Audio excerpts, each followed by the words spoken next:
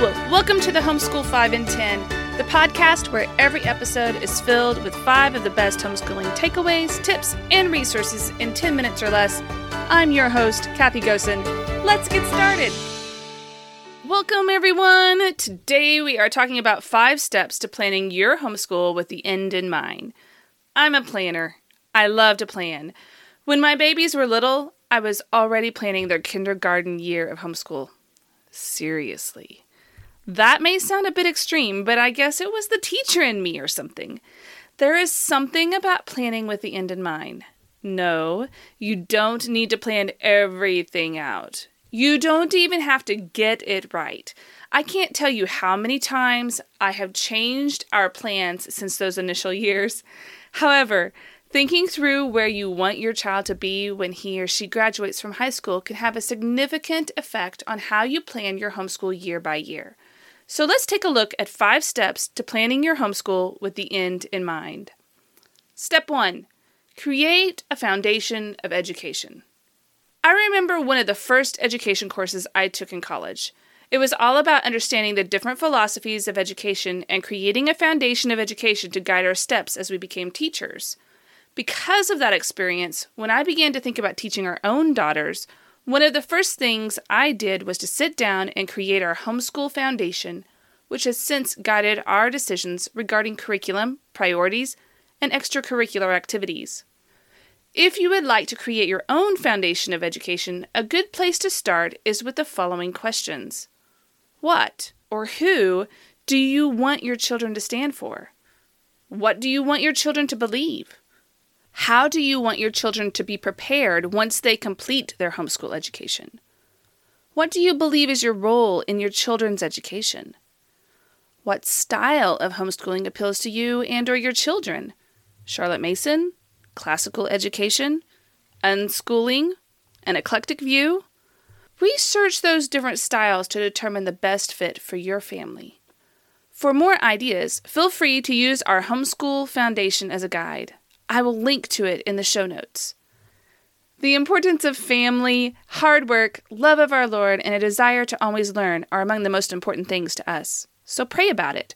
Ask God to guide you as you analyze your priorities and work together as a family to create your homeschool foundation. That's step 1.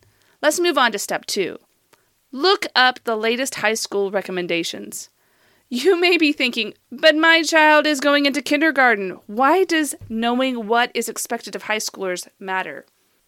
I agree on one hand, but our goal today is to think long term. Look up what is currently recommended for high schoolers in your state. You might also look at what our college is currently looking for on their applicants' high school transcripts. If you live in Oklahoma, I will provide a link for the current high school graduation requirements as well as the current requirements from the University of Oklahoma in the show notes for you to use as a reference. If you live in another state, Google high school graduation requirements, and I'm sure you will find a similar list. The goal as you plan your homeschool is to look up those requirements and then begin to think backwards about how you can help your children accomplish those goals by the time they graduate. Let's take a look at math as an example. For us, we wanted our girls to be taking calculus by their junior year of high school, if possible, so they could be best prepared for their college entrance exams their junior year. Knowing this, we used a well-known curriculum to count backwards to when we wanted to start math concepts with our children. Yes, we have switched math curriculum multiple times, but even when we switched, we were still able to keep the end in mind and stay on track. And right now, our girls are not only on schedule, but excelling in their mathematics studies because we began with the end in mind. Step 3. Create a long-term scope and sequence. When you look at curriculum, one of the things that is often included is the curriculum's scope and sequence. A scope and sequence outlines the standards or expectations presented throughout the curriculum as well as a suggested order in which each course should be presented. As you plan your homeschool, begin to think backwards, beginning with high school first, to create your ideal homeschool scope and sequence. Remember, this is not a fine-tuned science. This is your scope and sequence in an ideal world. Your child is not ideal. So you will most likely not follow this scope and sequence exactly. Like I said earlier, I've changed ours a lot over the years, but it will be a wonderful source to guide you along as you proceed. As you prepare your scope and sequence, ask questions like, when do you want your child to learn about American government?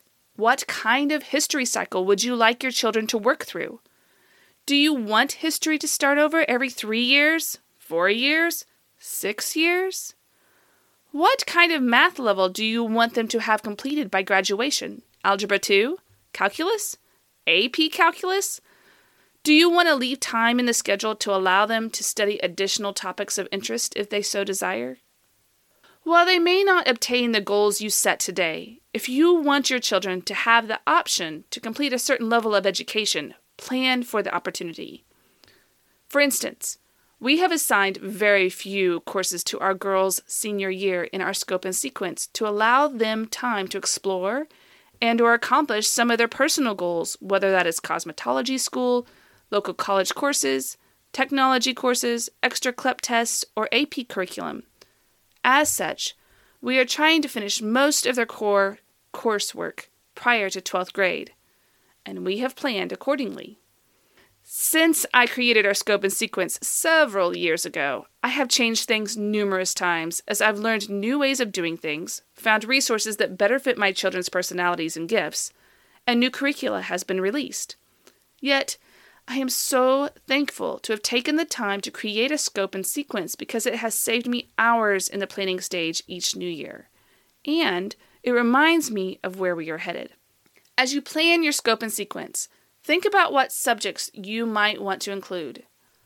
Keep in mind as you plan your homeschool that not all of these subjects are completed every year, and some eventually morph into other subjects, like phonics into reading, spelling, and vocabulary.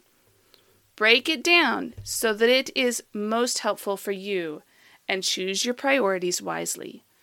So let's recap what we've talked about so far. Number 1, create a foundation of education. Establish the why of your homeschool. Why do you feel it is important that you teach your children? 2, look up the latest high school graduation recommendations. These provide the when of your homeschool. When will you be teaching what subject? Number 3, create a long-term scope and sequence. This is your how.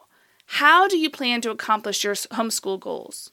And that brings us to number 4, the who, your children. Analyze your child's learning style. Kathy Duffy provides a good, simple analysis of children's learning styles as they pertain to homeschool curriculum in her book, 102 Top Picks for Homeschool Curriculum. The Way They Learn by Cynthia Tobias is also a good book to read when determining your child's learning style. There are several different ways to look at learning styles, but the simplest usually compares auditory, visual, and kinetic learning styles with social and independent personalities. To begin, take a look at your child's personality and gauge how you think they will learn best.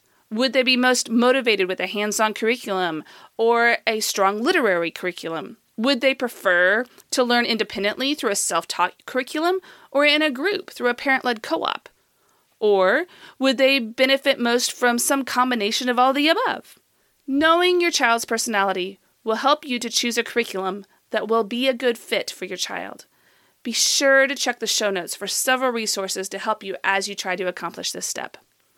Finally, let's look at the what. Step 5. Find curriculum that best matches your scope and sequence and your child's learning style. Now comes the fun part, choosing the curriculum. What curriculum or resources can help you accomplish your year's goals with your child's learning style and your teaching style? Do you need a planned curriculum like My Father's World to help you keep on track? Or would you like to mix and match curriculum from multiple publishers to best fit your child? Would you rather teach a subject independently?